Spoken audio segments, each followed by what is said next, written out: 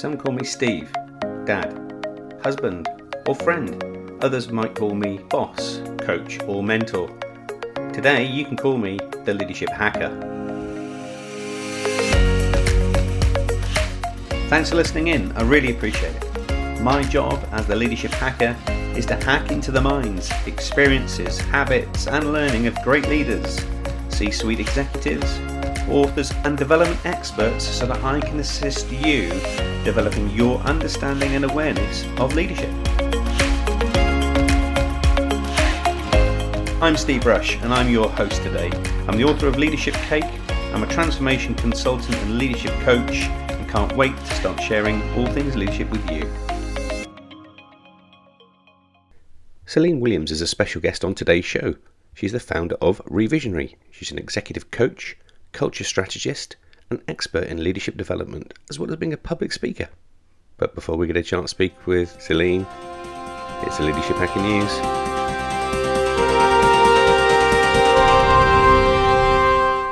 While mulling over my weekend coffee, it came to be that I wondered if we could do some research to find out which of the organisations across the globe had the most loyal and dedicated staff, and which were those that didn't.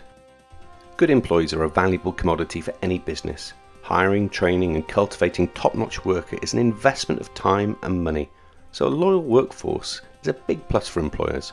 So how do companies and similar lines of businesses compare when it comes to typical employee tenure? Why do employees stick around at certain companies and then jump ship in another? Is it all about pay, or is it about working conditions? Well, let's dig into a few.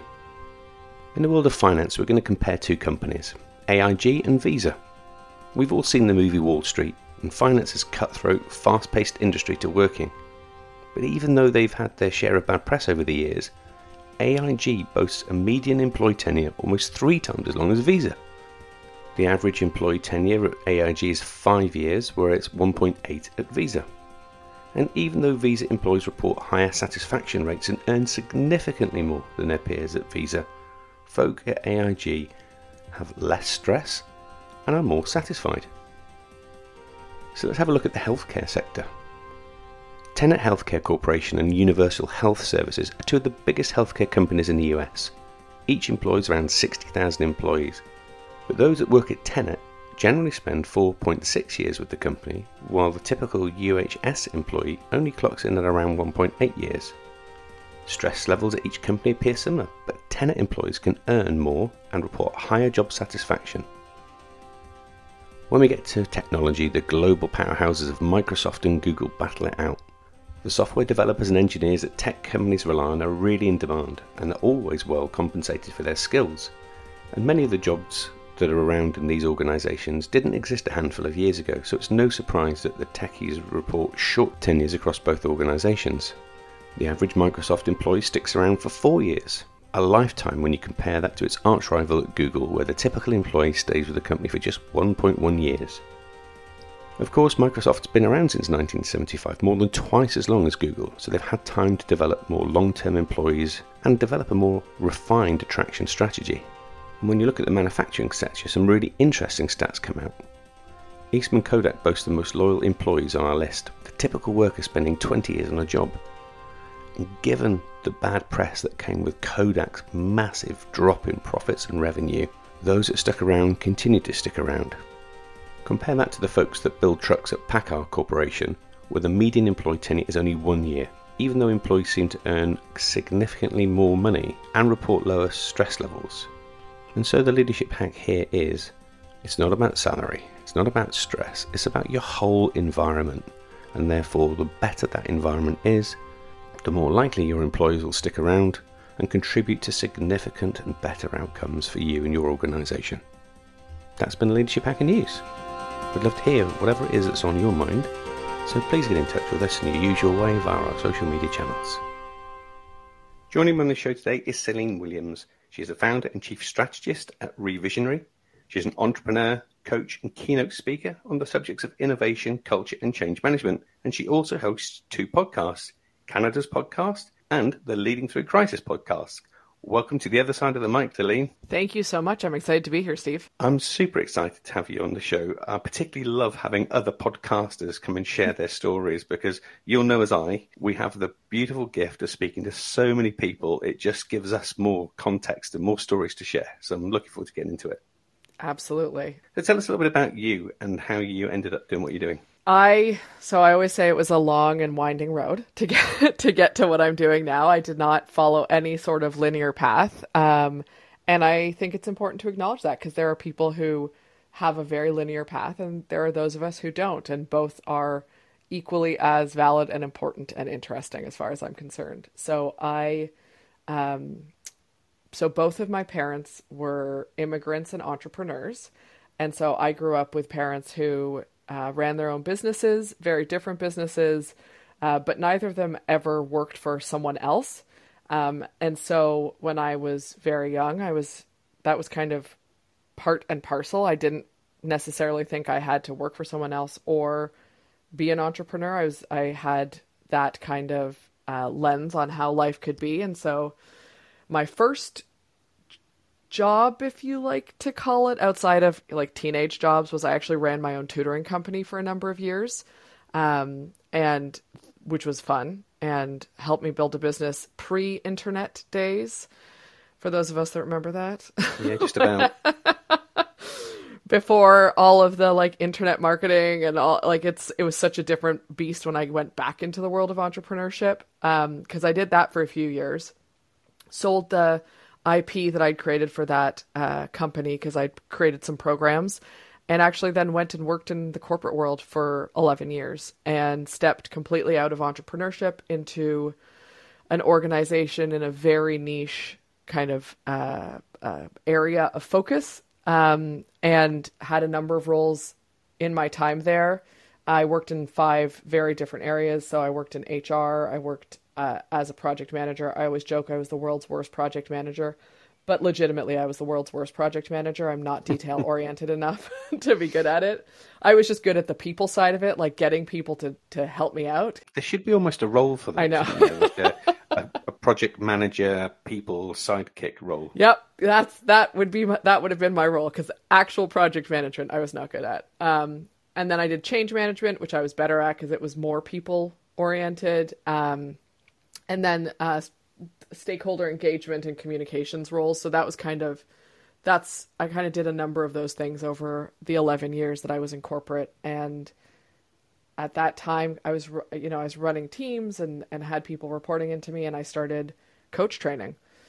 And I was like, I like this, and I like working with people in this way. And I'm fascinated by human brains and what people are up to. And I absolutely hated working in the company that I was in and the corporate environment I was in because of the culture. Things that you learn in retrospect is understanding that I stayed as long as I did because I liked the managers or leaders I had, and I liked the people I worked with day to day, but the overall organizational culture was really toxic.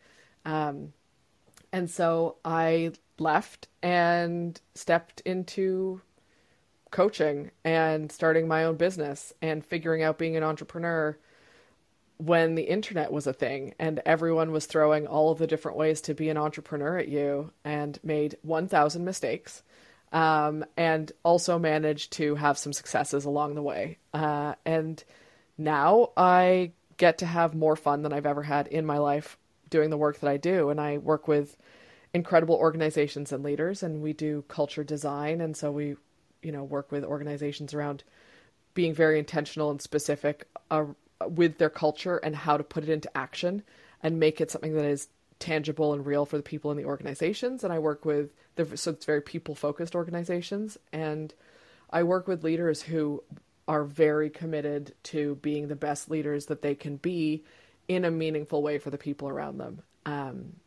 And that is the journey to why I do what I do now, and how I was one of those people who was an entrepreneur before I ever thought about working in corporate, just out of the way that I was raised and what I saw around me. Yeah. And did you realize that in your early days that entrepreneurship was a thing, or were you just going with the flow of what felt right intuitively for you?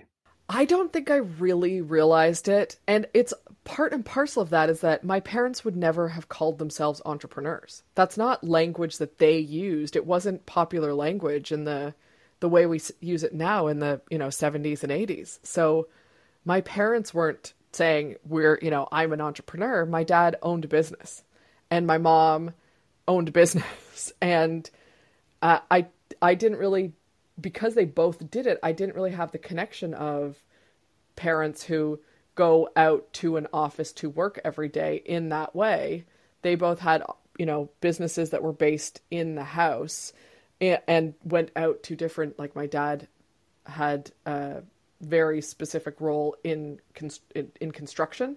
And so he would go out to job sites and he would go out to other places, but his office was in the house.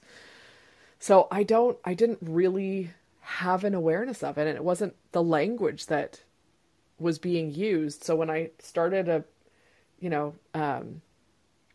tutoring business, I'd worked for a tutoring company in university because quite frankly, the money was better than anywhere else. So I was like, oh, I could make under $7 an hour working at any other place, or I could make $25 to $30 an hour working at a tutoring company. Yeah, not a tough call, really. No. And then I realized that they were charging each child $50 an hour, and I was working with 4 kids at once, and I was like, why am I not doing, what am I doing? And that's why I started my own business. So it was just, to me, it was like, well, this makes more sense. And I just knew it was an option because my parents, without the language, were running their own thing as well. Yeah.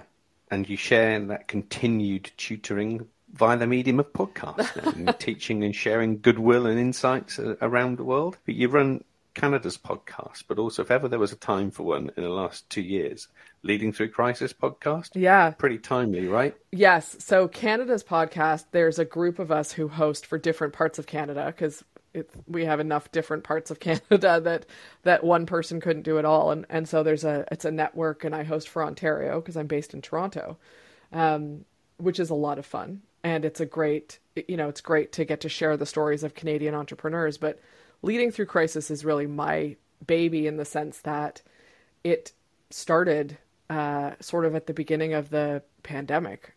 Unfortunately and fortunately, I had another podcast idea and I kept getting requests from people I worked with or had worked with around where can we listen to conversations that, are timely and about how we lead in these challenging times and what that looks like. And not just there's one way of doing it, but how people have done it and their experiences. And I thought, well, I know some awesome people. I'll do this short-lived kind of timely podcast and have some conversations and put it out there. And it just seemed to work, and it connected with, an audience, and I've continued to do it. And it's incredibly fun and interesting to get to talk to people in different environments, in different ways, with different backgrounds, who are sharing their stories of either how they have led through challenging moments and moments of crisis, or how they have worked with people who've done it in different ways. And it's fascinating, and it's lots of overlap and lots of different perspectives. Yeah, I bet. And of course, crisis notionally is actually quite subjective, isn't it? Yeah. So for some people, crisis can be every day, just dealing with simple, small tasks, whereas it doesn't have to be a global pandemic. No. And I love that you said that, Steve, because it's one of the things that I say is that the tagline is leadership in challenging times, because it doesn't have to be my definition of crisis. My definition of crisis is basically change, because I think that when people think about, and by the way, I'm not opposed to change. Actually, I'm someone who has probably more capacity for change than the average person. And I think it's great. And even for myself, I know that my initial reaction to change is often like, oh, what are we going to do about this? Mm-hmm. And that is that crisis moment. Yeah. And I think it's important that I allow people to define it for themselves and what it means to them. And we start from there. It's not me saying it has to be one way, because everyone is different. And that is part and parcel of the conversation. It is. Yeah, definitely so. So I remember when you and I first met, you described yourself to me as a culture engineer, mm-hmm. which I love the concept of engineering culture, by the way. So a lot of our work that we have to do with is going to be centered to whether a culture is going to be enabling or holding back performance and people. So how would you go about, firstly, just defining culture? So, I think the briefest and most basic explanation, and many people have heard this, is it's the how we do things around here, and it really is the values and norms and expectations that are in practice. And I say that in practice is really important because a lot of organizations have culture, I'm air quoting, you can't see me, air quote culture, that are, they're words on a wall, right? They are, here's what our values are, here's how we do things, here's what we think of, showing up with each other or how we treat each other. And that's not actually in practice. And I see that, I wish I could say I saw that less than I do, but I see that all the time. That the minute you start to talk to people in the organization, they're like, that's not how this works. We don't even see the leaders doing that. And so for me, the culture is, yes, those things, the values, the norms, the expectations, and the behaviors. And most importantly, the behaviors, right? How this shows up in action, because the worst behavior that an organization is willing to accept, that's the bar of their culture. If you accept a behavior, if you let it continue in one person, that's the bar you've set for your culture. And if that's not what the words on your walls reflect, then you don't have the culture you think you have. I love the way you call out the words on the wall, because most of us can associate when we see organizational culture in often things like Z cards or posters, things that are around us to demonstrate what the culture is. But actually, there is often a lost translation between those imagery and the marketing collateral than the behaviors that go on inside an organization. And I wonder what you think the reason could be behind that.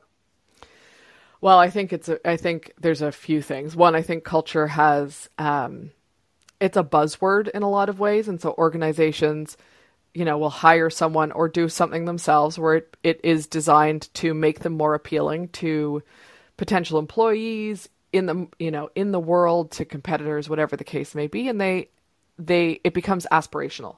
So because it's a buzzword, there's an aspirational side to culture, and that's the words on the wall is we're just going to put something together that sounds good.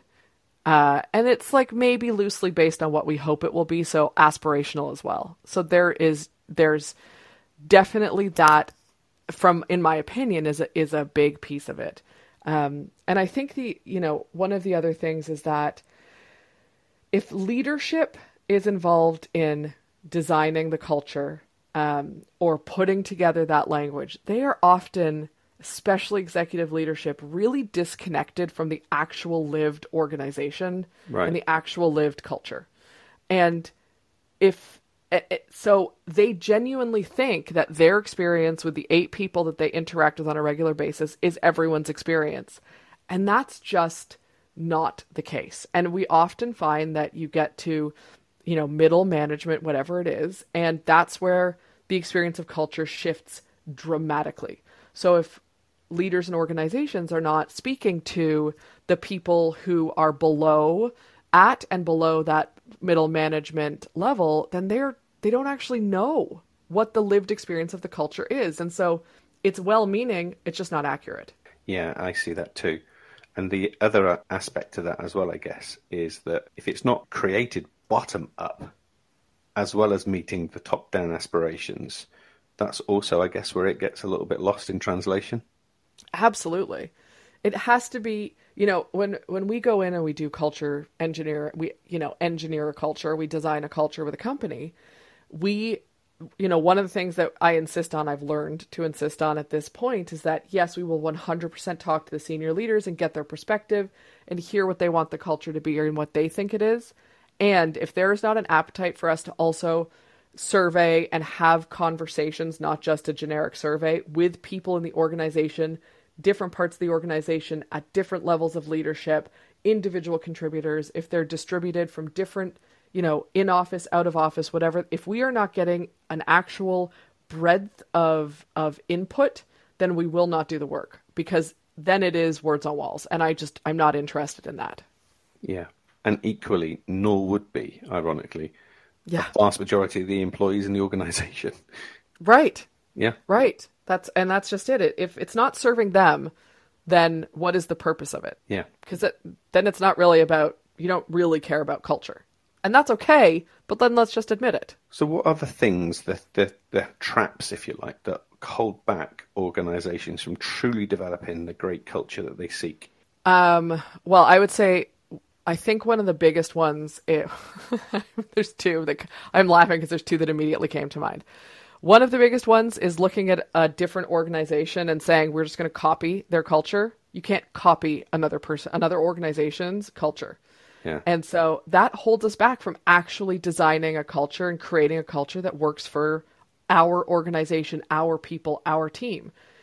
Every organization's culture is different because there are different people in every organization. So to look at, in North America, it's often Zappos or Google or Facebook or, one of many other big names that are known for their culture. And companies say, I want to do that. And they try and copy it. You can't copy it. And that really is a big detriment. And it holds the leaders, the organization, the people back from stepping into what their culture could be, because they get stuck in someone else's idea of culture. And then it never is that. And they kind of spin out on the fact that they're not getting what they want to get, or it's not looking the way they think it should look because it looked that way for Google. The second thing I would say that's really big is that people think that culture is events or a ping pong table or lunches or whatever, and they get stuck in these are the fun things we do that mean we have a great culture, and miss entirely the day-to-day importance of how culture shows up. And that happens, again, way more consistently than I wish I saw happening.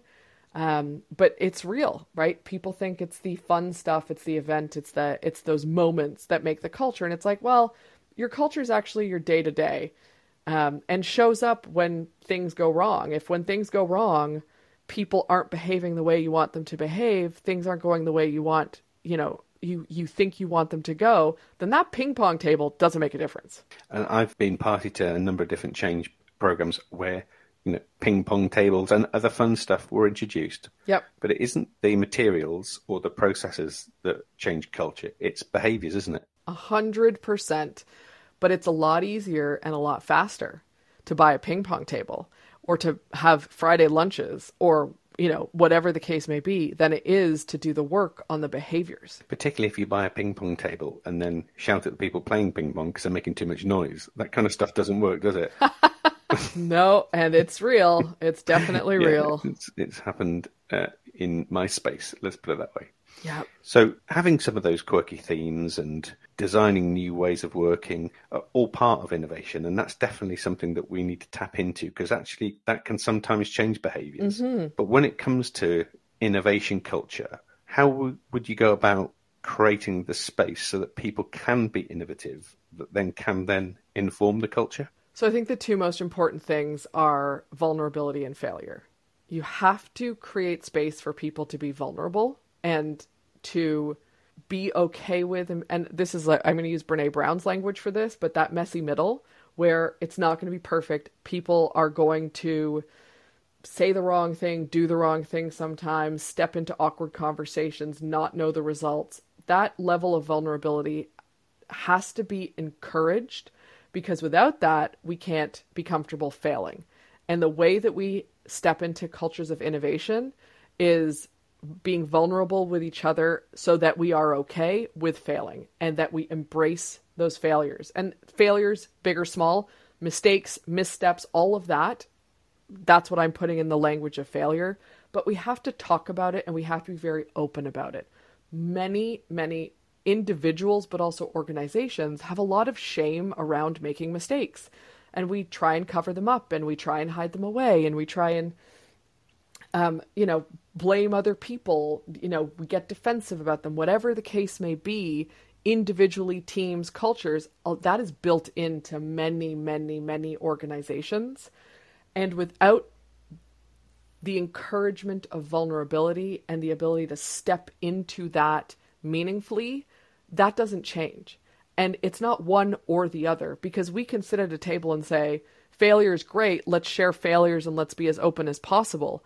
But if we haven't created a safe space for people to be vulnerable and to really open up about it, it doesn't happen. Or they bring things that aren't the real failures and the real mistakes that matter. Or they struggle to learn from it. And they struggle to reframe it into what the lesson is and what the possibility is. And they get stuck in the actual mistake or thing that hasn't worked out the way they want it to work out. And so I think those are the two most important things that organizations need to work on when it comes to creating cultures of innovation. And in some, parts of the world, as an example, in some parts of the world, some pieces of those are easier and some of them are harder. And that's real. And so it's starting from where you are, where your organization is, where your leaders are, and moving and taking the steps forward.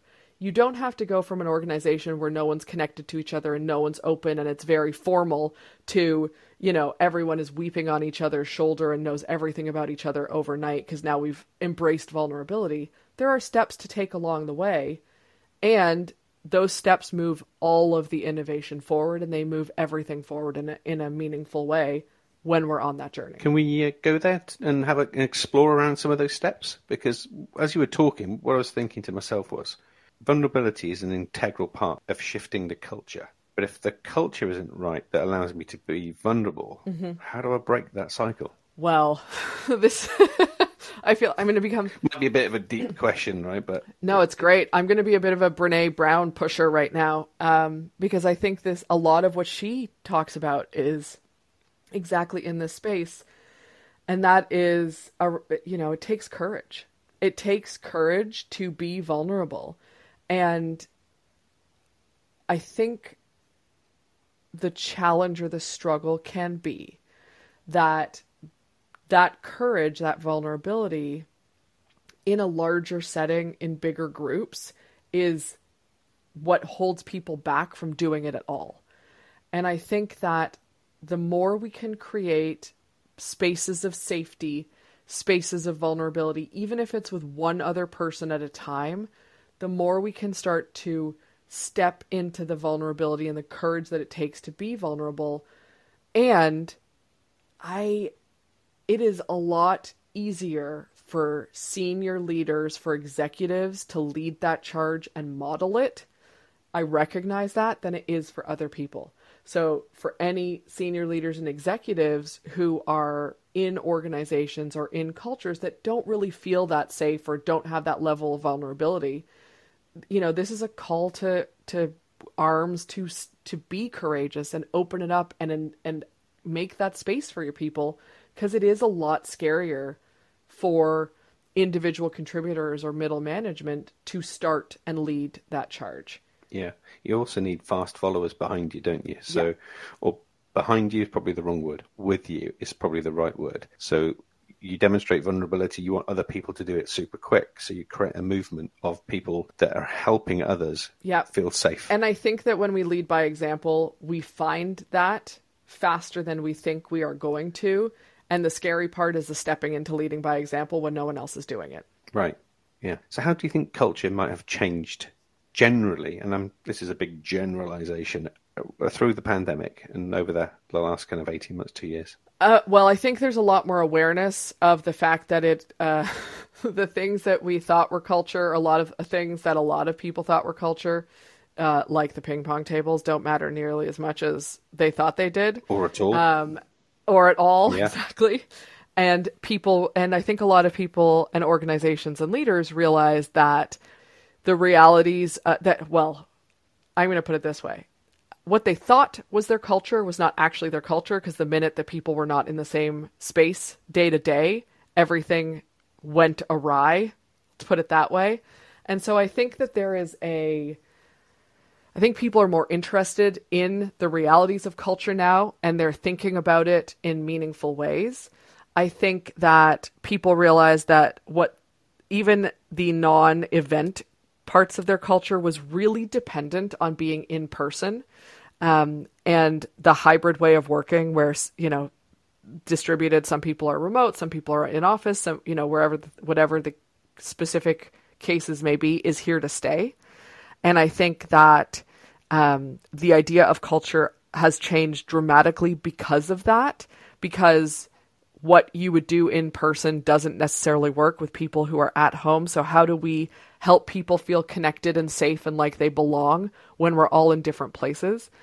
I think that the idea of belonging has become a much bigger topic of conversation in the past 18 months inside of the culture conversation, belonging and safety, because especially in North America, there has been, if you remember to a year last summer, not the summer that just passed, but the previous summer, there was a lot that happened culturally, in various parts of the United States and Canada. And that changed the conversation dramatically because it affected people at work. And so I think that the realities of mental health have become a bigger part of the conversation around culture. And I think that what people are willing to accept in the ways they work and in the cultures they are looking for has changed. And it's why, people are talking about the Great Resignation. It's the language all over, HBR and whatever you're reading right now. That's right. Because people want to work for organizations that care. People want to feel like they matter. People want flexibility. And that is part of culture. That your culture can enable that or disable that. And I suspect if we did a survey in a year or two's time and look back on the organizations who did not suffer as a result of the Great Resignation, they would have strong foundations of belonging as part of their culture. Absolutely. I would completely agree with that. And it's belonging and flexibility where they're meeting people where they're at, and people know that they matter and that they're cared for. That is huge right now. Yeah, it certainly is. So I'm going to change tact a little bit now. Yeah. Going to hack into your leadership brain. So having led startups and other organizations, as well as the firm that you run now, and having opportunities to hack into others' minds, I'm going to try and distill your top 3 leadership tips now. So what would be your top 3 leadership hacks, Celine? So I already said this one. I'm going to repeat it because it bears repeating. Lead by example. So it sounds so basic, and it's so challenging when things are hard to actually lead by example. But I think a lot of people, and a lot of us do this, we read books, we consume information, we listen to podcasts, we think about the ways things should be, but we don't actually put them into action, and we don't try them. So leading by example, to me, is probably the number one leadership hack. And that means you're embracing failure. I joke all the time that I am the master of trying things out and they don't work and being like, well, I did a thing. It didn't work. Here's what I learned from it. Let's move on. And I share it because I think it's really important to put things into action and to try and to lead by example. You can't expect the people around you to do it if you're not doing it. So that would be my number one thing. The second thing I would say is to be positive, but not be toxic, not be toxically, I'm making a word up for you, positive.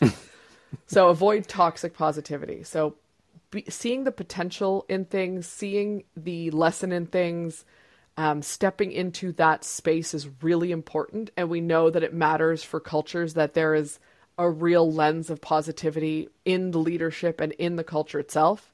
And let's not overcompensate and not be real and vulnerable by being toxic about the positivity. Everything is not fine all the time. It's not going to be fine all the time. It doesn't have to be perfect. It is okay to acknowledge the reality of things while still holding in your mind the potential that this could work out in all of these ways. And here's the lessons inside of it.